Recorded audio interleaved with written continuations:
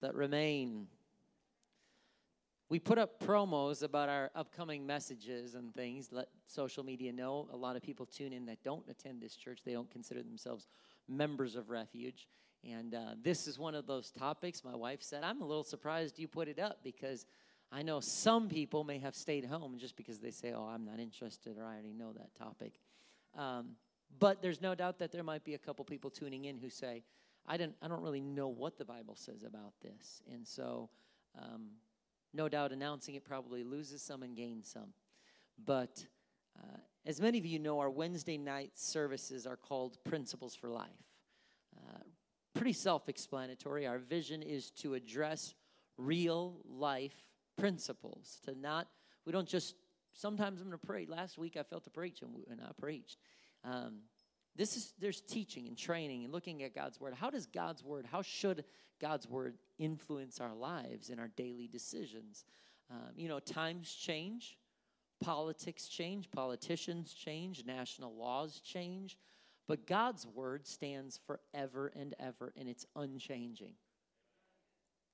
And it still stands even if what is accepted goes against the Word of God.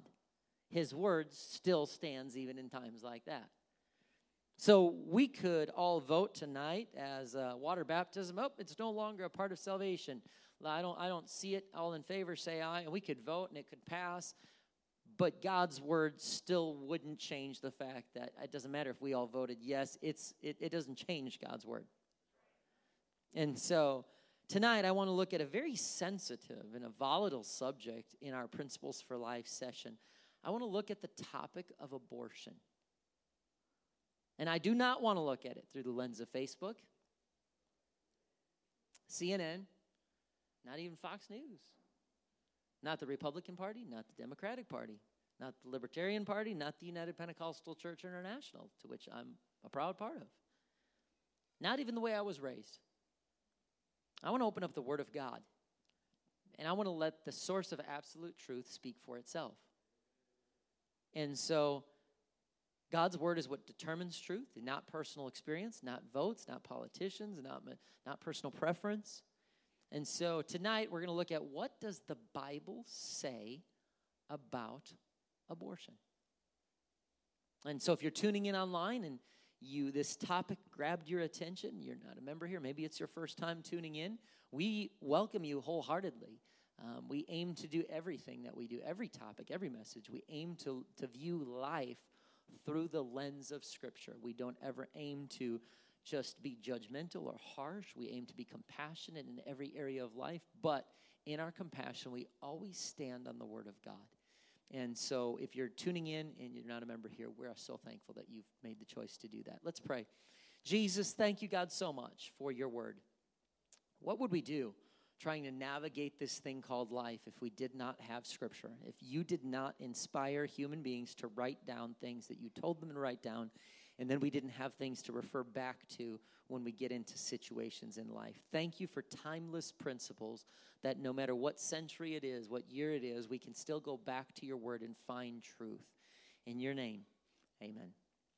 Now, no doubt some people didn't come tonight because I don't have a problem with that.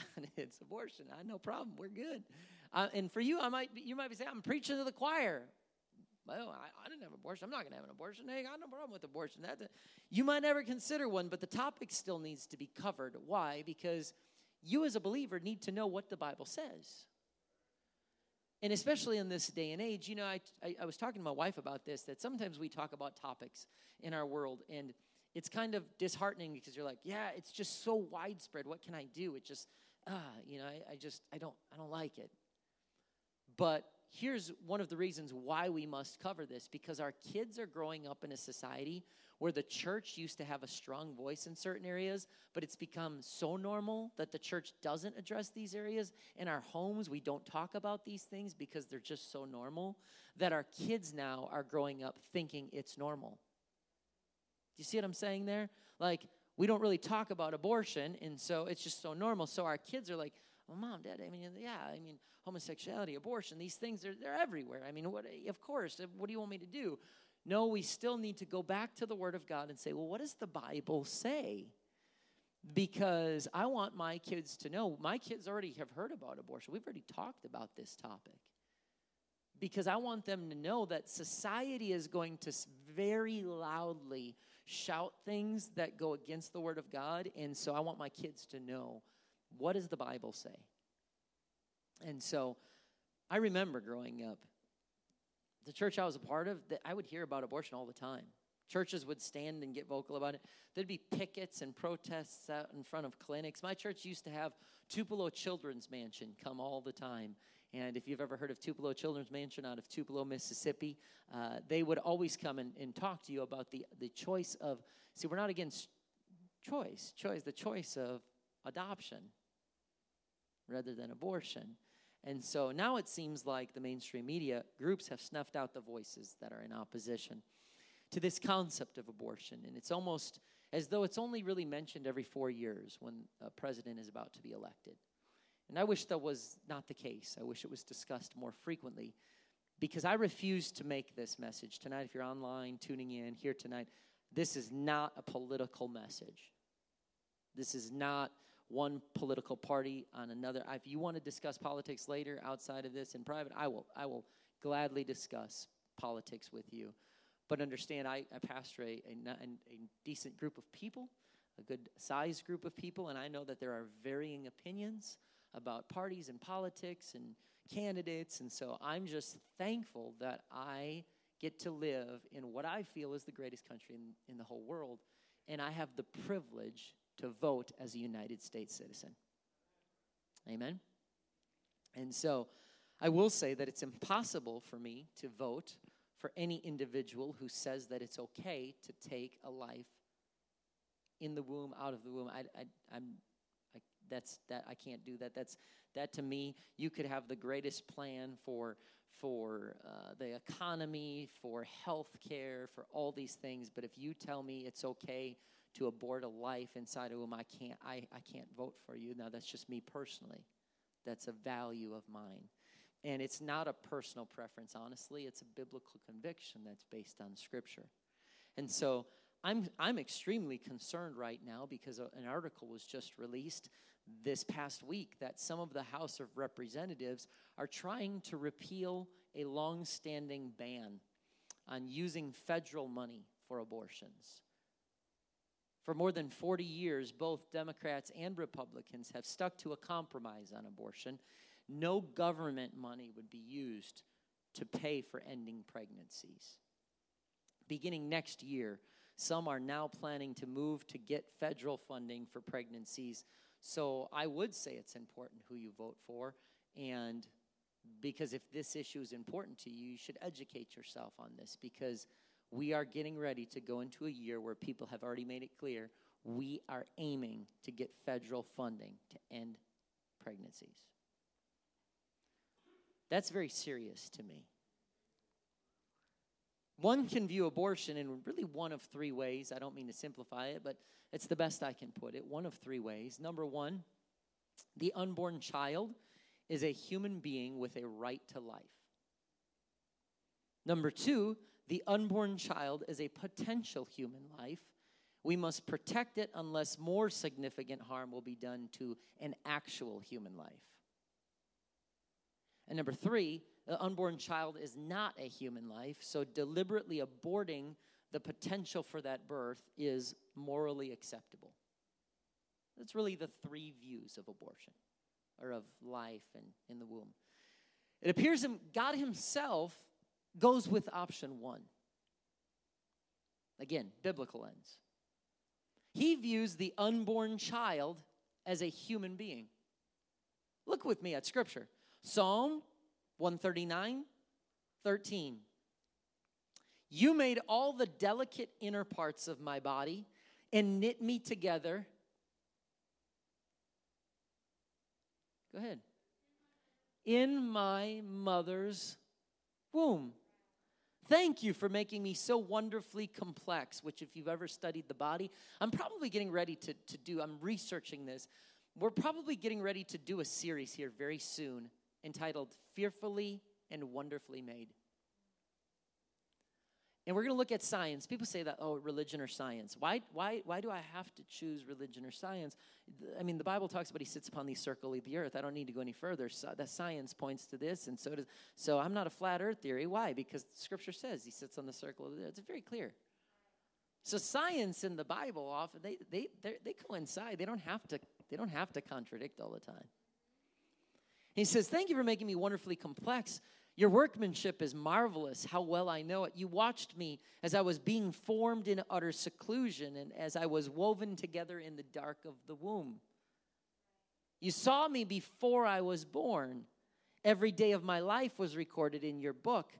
Every moment was laid out before a single day had passed. How precious are your thoughts about me. Oh God, they cannot be numbered." It sounds to me like my God is very engaged in what's going on in the womb.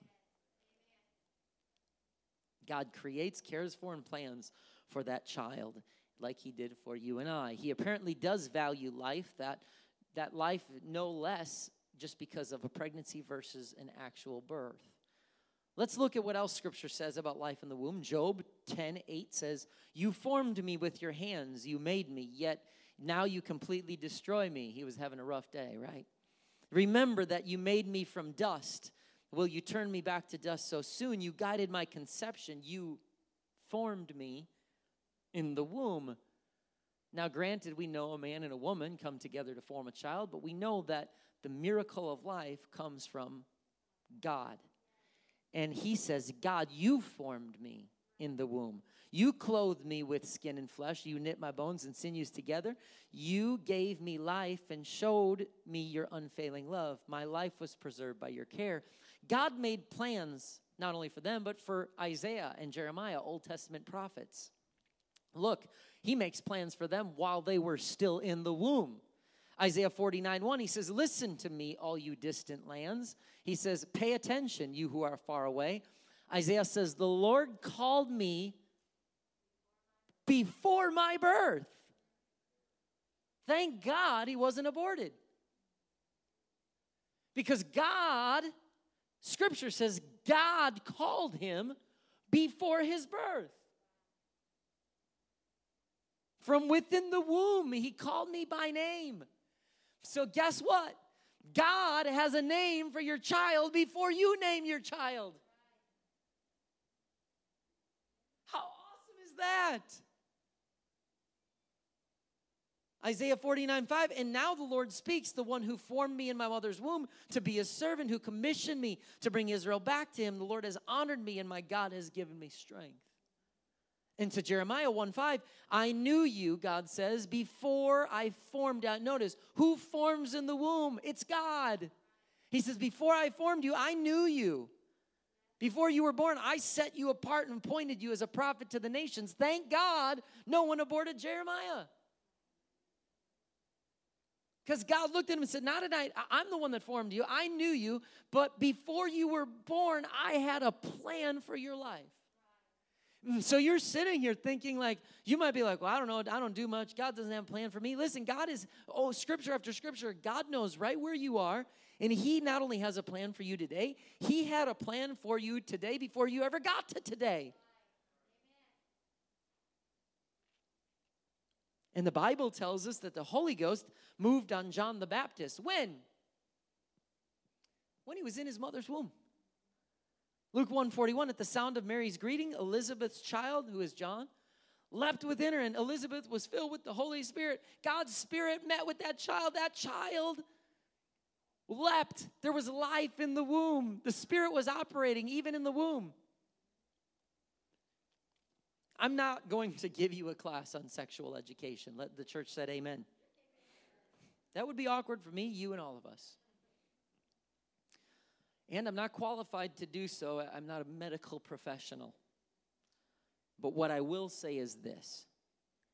If you have ever seen a scientific video that shows, notice I said scientific video, that shows the way a sperm travels, how many are released, the way it fertilizes an egg, the way the egg attaches to the womb. I believe we have a picture.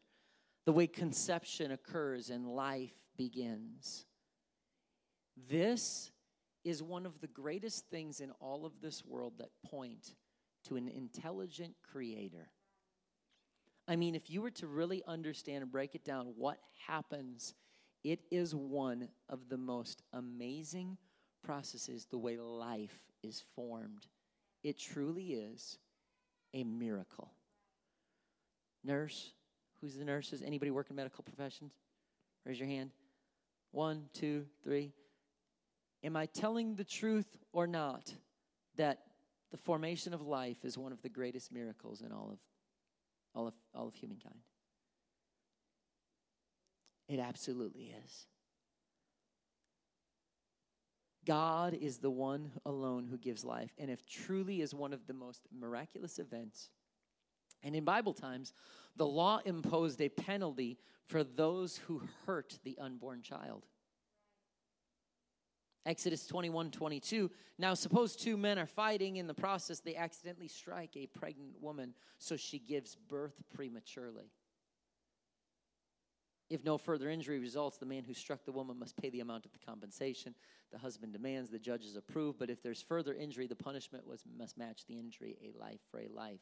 So, did God just define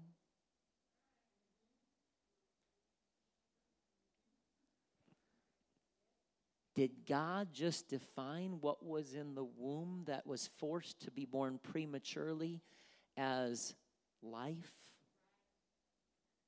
God defined what was in the womb as life? Because that's the big argument. When does life begin? When does that child become a human? Is it conception? Implantation, when the fertilized egg attaches to the wall of the womb? Is it 40 days? Is it the quickening when the mother first feels the movement?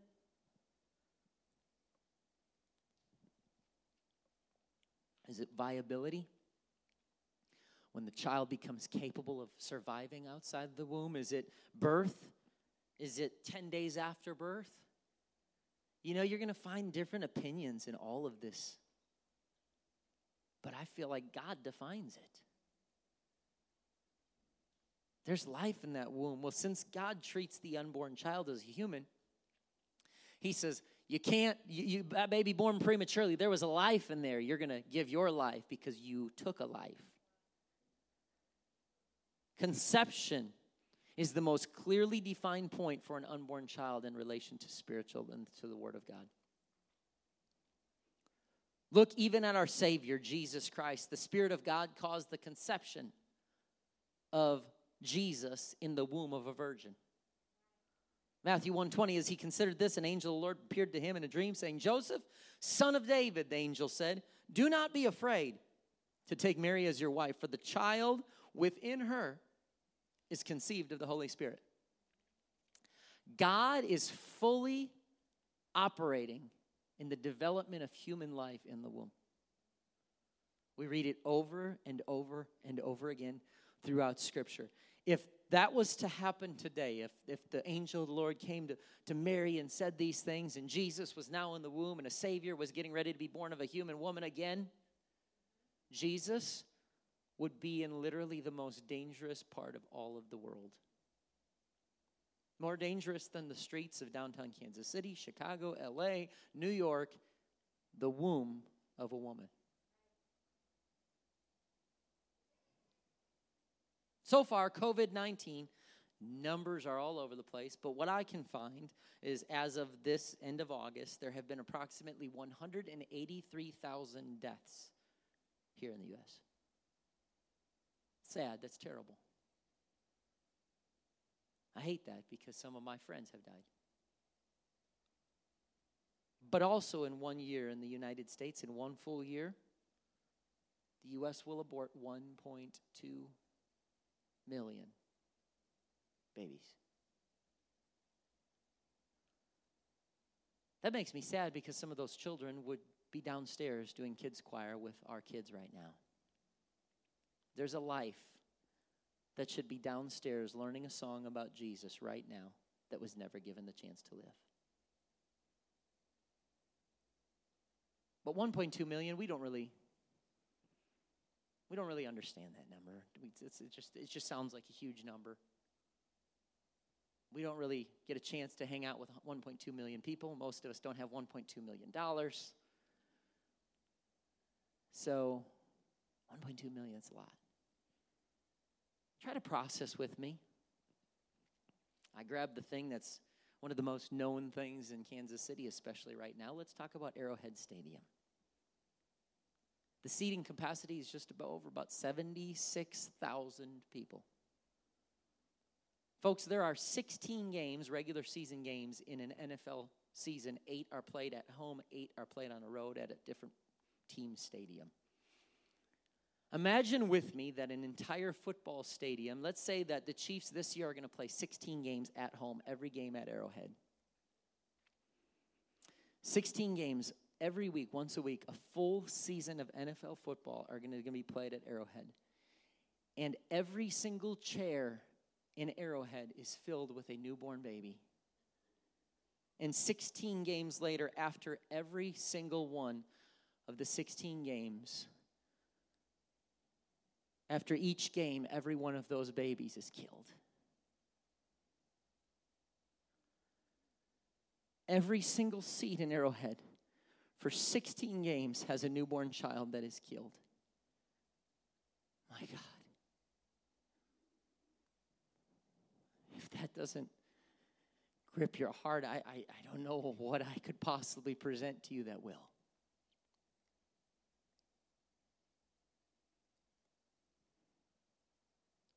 1.2 million, 16 football stadiums full of different children. It's painful to say, it's painful to imagine, it's painful to listen to, but it's a reality we must all acknowledge. When somebody flippantly says, it's my choice, get out of my womb, get out of my uterus, all these things, I just wonder if you truly understand what is being said. I think sometimes we get caught up in the politics and the freedom and the voice and the protest that we sometimes maybe don't stop and go, hold on, let's just back up and think about what this really means. And I just got to see a speech from the former Employee of the Year from Planned Parenthood. Did anyone get a chance to see that at all? You do yourself a service. It's only about maybe 5 minutes to go on YouTube later and just type in Planned Parenthood speech. 2020, she just gave it. And she talked about how she was the Employee of the Year, but she was a part of something so terrible, so traumatic, that she left Planned Parenthood. It was just named the Employee of the Year, left, walked away from it. Because she said she was asked to help out in an abortion one time. And the doctor, the last thing that she remembered him saying when he stuck a suction into the uterus, or obviously I'm not an expert in that area. And he said, "Here we go, beam me up, Scotty."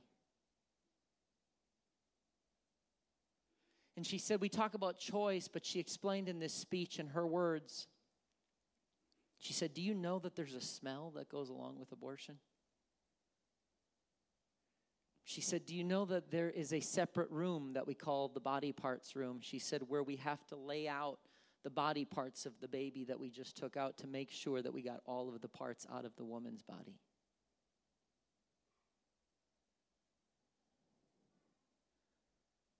This is the reality of what we're dealing with. She talked about the suction. She talked about all of that. She's talked about how she saw the child on the screen beginning to fight as the vacuum came in.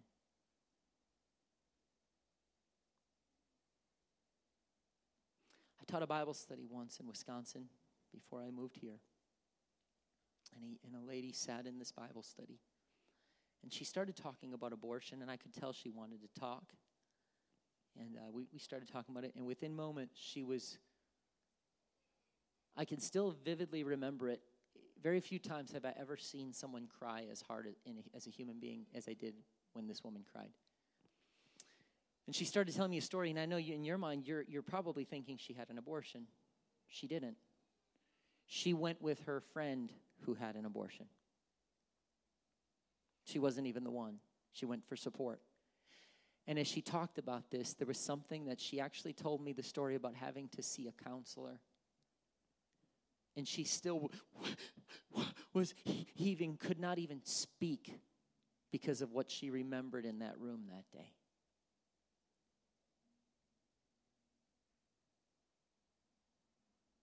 Because there's something that God places in us when you just know something's not right. And she cried and cried, and I talked to her about it. Again, as we hear this, I could have told you much more terrible stories, showed you images. I don't want to go that far.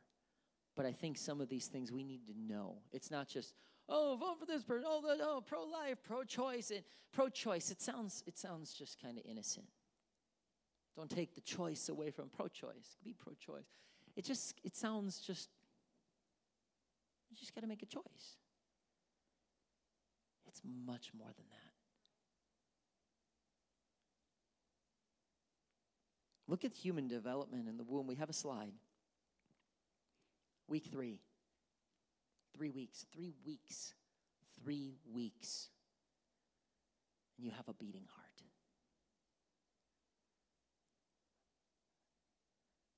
And this is what's hard because there are so many good people that want a baby so bad. There's a value that some people have in life, and there's a value that others don't have. I will tell you that I can tell you 3 traumatic experiences in my life right off the top of my head. And one of them is when I was in a U.S. cellular place in Wisconsin working for a business and was switching out all the phones for our entire company as an office manager. And my wife called me. And she was pregnant, and she called me and said, and I said, hello? And she was at a doctor appointment. She was crying, and she said, Gary, there's no heartbeat. One of the most traumatic times that you can go through. And I know she's not alone. Some of you have miscarried. Others of you watching online, you've miscarried. And it's just one of the most terrible, detrimental things that you can go through with the excitement of life, and then all of a sudden that life is no longer there. But week 3, that baby's heart is beating. Week 4, legs and arms form. 2nd month, 2 months in, the inner ear forms. Feeble body movements can be recorded. The fetus swims and responds to touch. And all this indicates that the nervous system has developed to the point that the baby can experience pain. Yes, in the 2nd month of pregnancy, a baby can experience pain.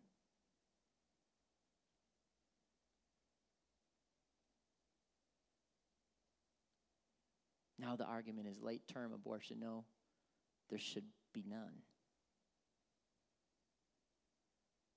Month 3, the baby sleeps and wakes. Vocal cords are complete, where the baby could cry if he or she had air. At month 3, the fingerprints are now unique, thus giving the baby in the 3rd month in the womb legal identity. Month 4, facial features are distinct and baby starts to suck thumb. Months 5 and 6, the baby hiccups, kicks, punches, and recognizes the mother's voice. And I would argue till the cows come home, whatever that means, that they can recognize dad's voice too. My wife will be my witness. When Kiara was in her womb, she would lay down in the bed and we would listen to the heartbeat because we checked it regularly after losing the first one. So we went online and bought where we could put that stuff on. Am I embarrassing you? Put that stuff on, and you'd find, right there.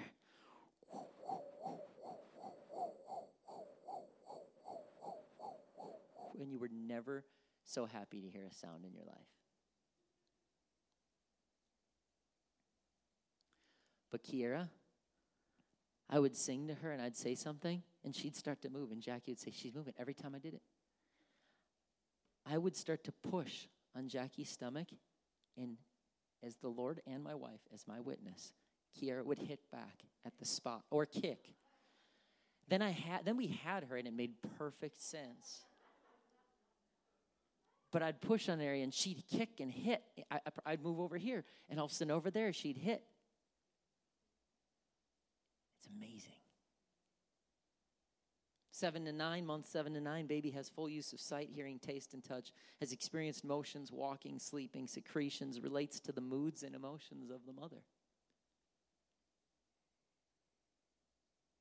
And now there's people, it's not even like, abortion, you try and pin someone on abortion. I remember growing up, they didn't want to talk about it. Now it's not even like, oh, you need to do your research on that person. There's certain people that are proud. They're like, you don't take a mother's choice should not be limited to 2 months. They celebrate it. And I'm going, what is going on in society? California just legalized the pedophilia bill where there can be 10 years difference up to like 11 years old. Amazon's got a book on that talks about the disease of pedophilia. We're already starting to try to normalize the next phase of things. Church, I said God is not yet here, so we still have work to do, but he's coming back. It is looking more and more like Sodom and Gomorrah. So we want to be a shining light, but as we shine that light, we want to make sure we're ready.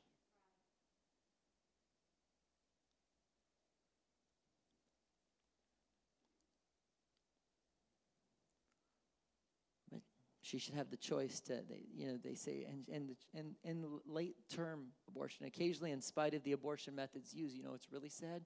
Research this. There have still been cases where babies are born alive and have to be aborted outside the womb. At what point does murder become murder?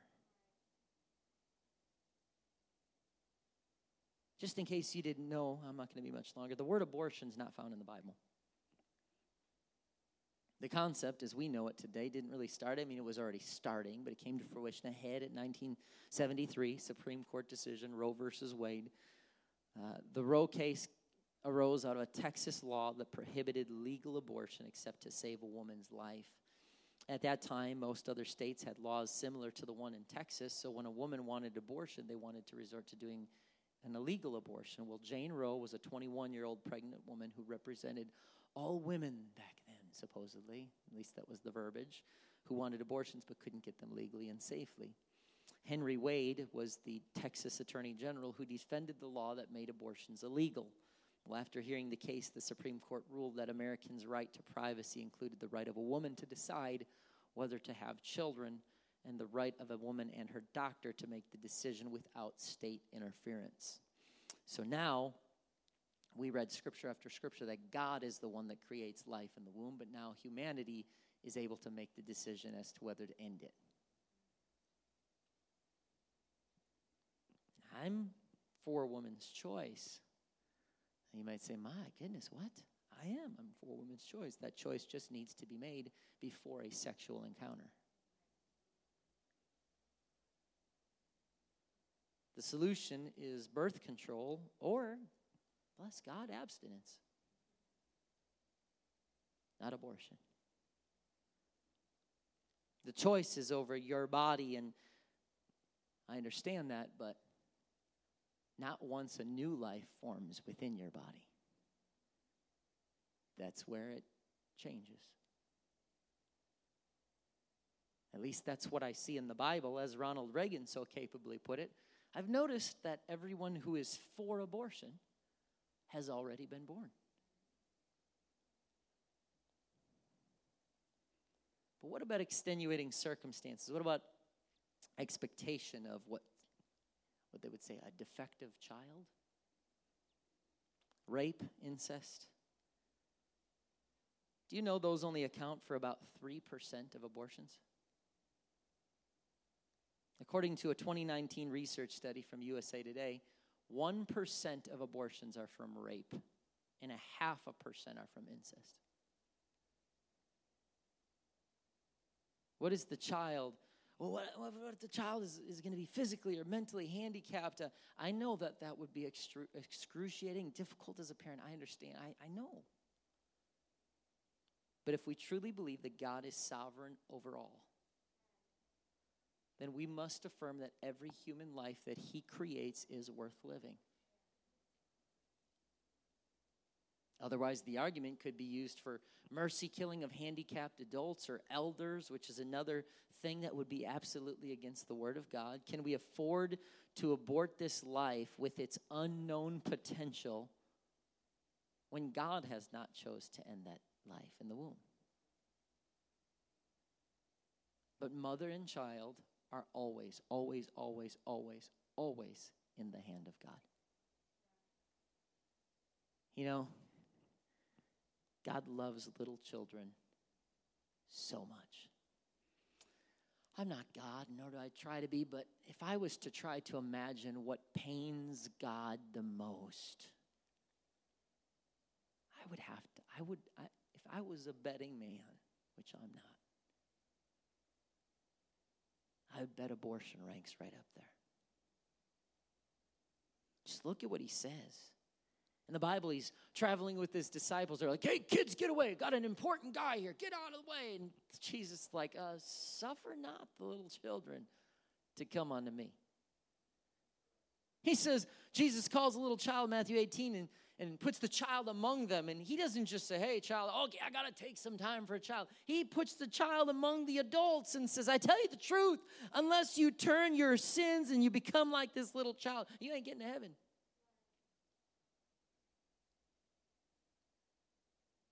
So anyone who comes humble like this child is the greatest in the kingdom of heaven. What?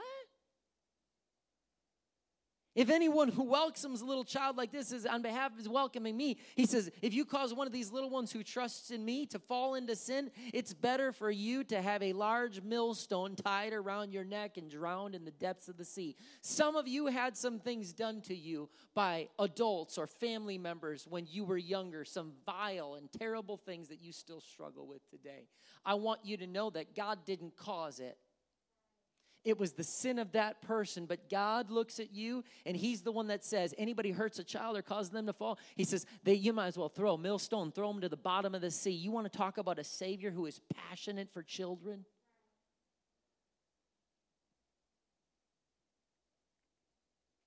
He used the child as an example of what's going to heaven. I have a serious question. If Jesus was still walking around in flesh today, yeah, I know this sounds crazy, but I think we need to ask it. I think we need to ponder it. If he's walking around today, would he be more prone to work in children's ministry, teaching and training children, or would he be more prone to work in an abortion clinic, helping mothers with their choices to end the lives of the child in the womb?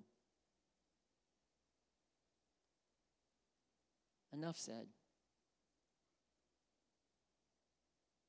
What would Jesus do? He would affirm and celebrate the sanctity of human life, especially that of a child.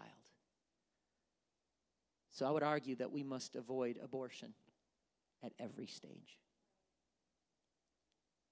including birth control methods that do not prevent conception, but only prevent the implantation of the fertilized egg. And there is a difference. You saw those nurses raise their hand? Go talk to one of them if you have questions. But I'll say this. Chances are someone might be watching online or sitting here tonight and you are dealing, that pain. Because you know what? You might have had an abortion before. And then a message like this comes up and it's just like opens up the scab. Like, listen, just because I preach what God's word says doesn't mean that we have all made mistakes and poor choices, messed up. And you know what? Yes, based on Scripture, I believe that was the wrong decision. But I have made a whole bunch of wrong decisions in my life. And that is where I'm thankful to God that he died on a cross called Calvary and that he shed blood that could wash away every single sin, every single choice. Even if I've made the decision, even if you're sitting there saying, I've had an abortion before. God can absolutely forgive that. And I'm so thankful that there's no limit on his ability to forgive. We read about forgiveness all through the Bible. He extends mercy and grace. But what can you do moving forward? Well, pay attention to moral issues when you're voting. I'm not just talking about a president. I'm talking about county, city, state. Now, again, I will never stand in this pulpit and try and tell anybody who to vote for. You want to ask my opinion outside the pulpit? That's fine, we'll talk. All I say is, for me, one of the first places I go is Right to Life, to see who stands for life. This topic is that important to me. Let your voice be heard in local legislation. Make sure you're teaching and instilling values to the next generation. The voice of choice is getting louder and louder and louder and louder. Because it gets to the point, have you ever been trying to talk to your spouse or someone on the phone and your kids are, and finally you have to say, stop, I can't even hear. Has that ever happened? Honey, we are the only ones with loud and rambunctious children. What is going on? Thank you. The Cannon's house. Let's go to the Cannon's house. That's the only place we are now welcome.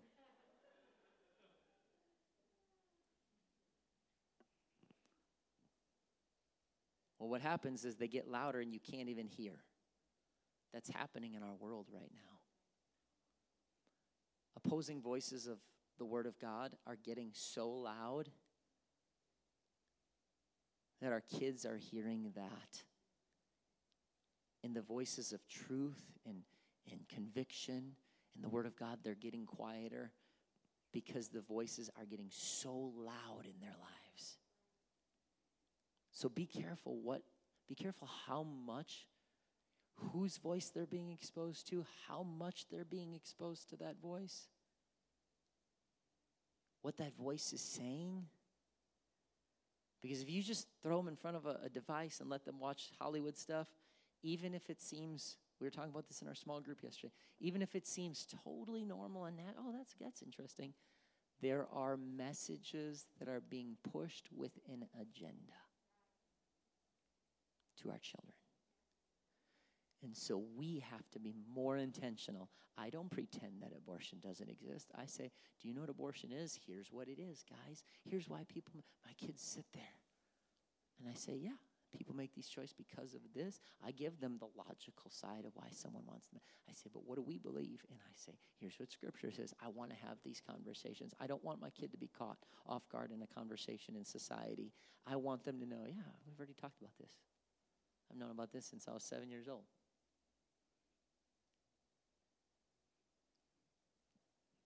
Don't let your kids grow up thinking that the things that are out there right now that are normal to them are just normal in your house. Make sure you let them know, hey, I know you're dealing with that at school. I know somebody said that. I know that happened, but that's not normal, honey. They might say that that's normal. And I'm going to teach you, be kind to that person. Don't be rude. You're going to be very nice to that person, but that's not what God's word says.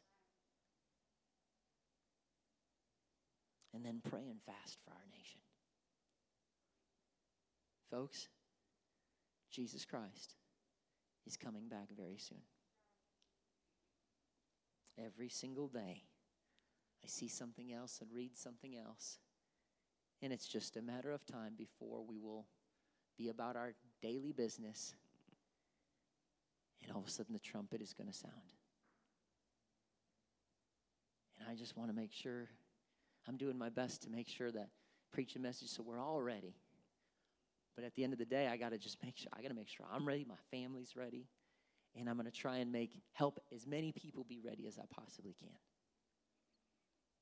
We read about that through the Old Testament prophets. I made a joke about reading prophets this past weekend, and they just were walking around just shouting and speaking messages and object lessons. They were just trying to get everybody ready. The enemy's coming, and that was a different situation, but they were always just trying to get everybody ready, get everybody aware of the times.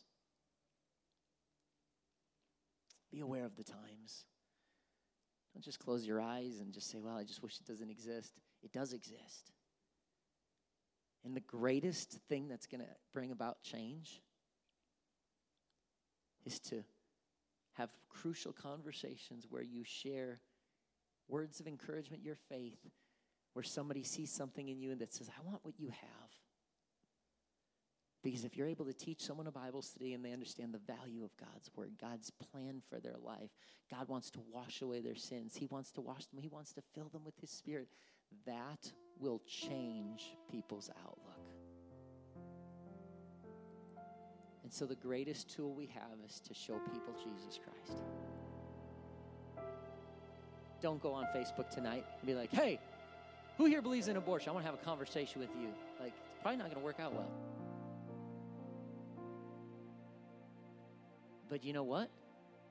If there's going to be protests and marches and stuff, you have time, and there's a peaceful protest for life, go to it. Call local legislation. Do whatever God lays on your heart to do. We want to make sure that, hey, I don't want the voice of opposition to get so loud that I'm just sitting here. Yeah, I stand for life. Absolutely. That life, based on what I see in Scripture, God had a plan for me before my mom and dad even gave me a name. That's amazing. And I'm thankful that I serve a Creator who loves children so very much. I can't imagine that the God who says, you offend one of these little ones, might as well put a millstone in your neck and go to the bottom of the sea, is on the other hand going, well, yeah, no, it's your choice. Yeah, it's your uterus. It's your womb. Yeah, I understand. Come on. It's not the God we serve. And so I just wonder right now, if we could just, right where we are, just begin to kneel down. Just begin to maybe raise a hand, stand up, come to an altar, do whatever you want. But just begin to pray for our nation. Just begin to pray that what would happen if people in the House of Representatives, the Senate, started to see things in the Word of God that they've never seen before? What if God, if the people of the United States of America began to pray and to fast and to cover leaders in prayer, and all of a sudden they started to have a friend who taught them a Bible study? They started reading passages themselves and seeing things about life that they've never seen, that all of a sudden the conviction comes over them. And I don't care if they're Republican, Green, Libertarian, Democratic. All of a sudden they start to say, hold it. Whoa. Life means something. I ain't going to vote that way. I just came across something in the Scripture I've never seen before. God can start to do some really amazing, powerful things. Because I still believe in the power of prayer. Begin to call out leaders, mayors, and governors, and people, members of House of Representatives, and speakers, and presidents, vice presidents, in our country. I wonder what could happen right now if all of a sudden there was just a revival of life. Lord, I pray for even groups, Sanctity of Life groups. Bless their finances. Give them platforms, Jesus, that a message of life and adoption even, that would get out there in humanity, that people who are genuinely feeling hopeless and helpless in their situation, and they don't feel like they're capable of raising a child, and maybe they're not healthy enough, maybe they don't have the resources, they don't have the support system. God, help that person right now that's on the street, that's living somewhere right now, that's out being with family, looking for answers. Help them right now, Jesus. Begin to reach to them, Lord God, that they would all of a sudden feel something and say, you know what? I don't need to abort this baby. I don't need to take this child's life. Lord, that there was somebody else that would step forward, that they would look into adoption, that child would have an opportunity to live the life that you formed and called them to live in the womb, Jesus. God, reach to young mothers right now who feel ill-prepared to be a mom, God. Let them feel strength and peace right now. And through your Spirit, God, I pray.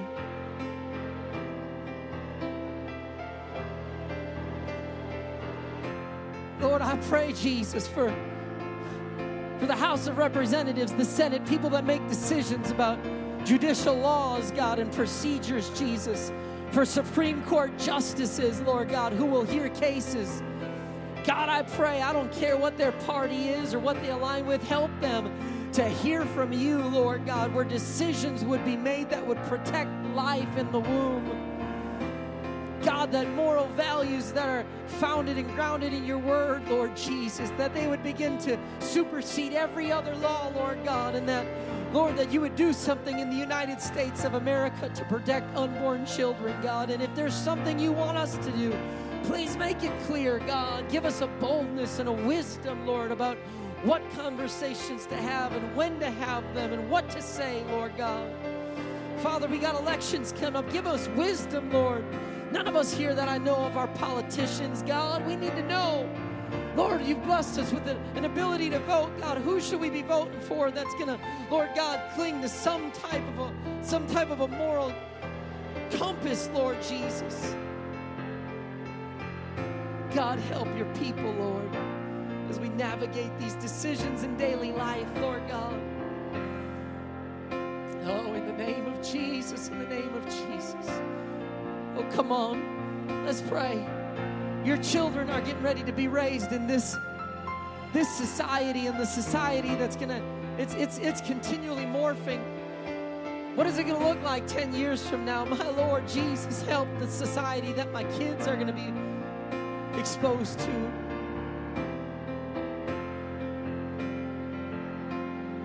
There's power in prayer. There's power in prayer.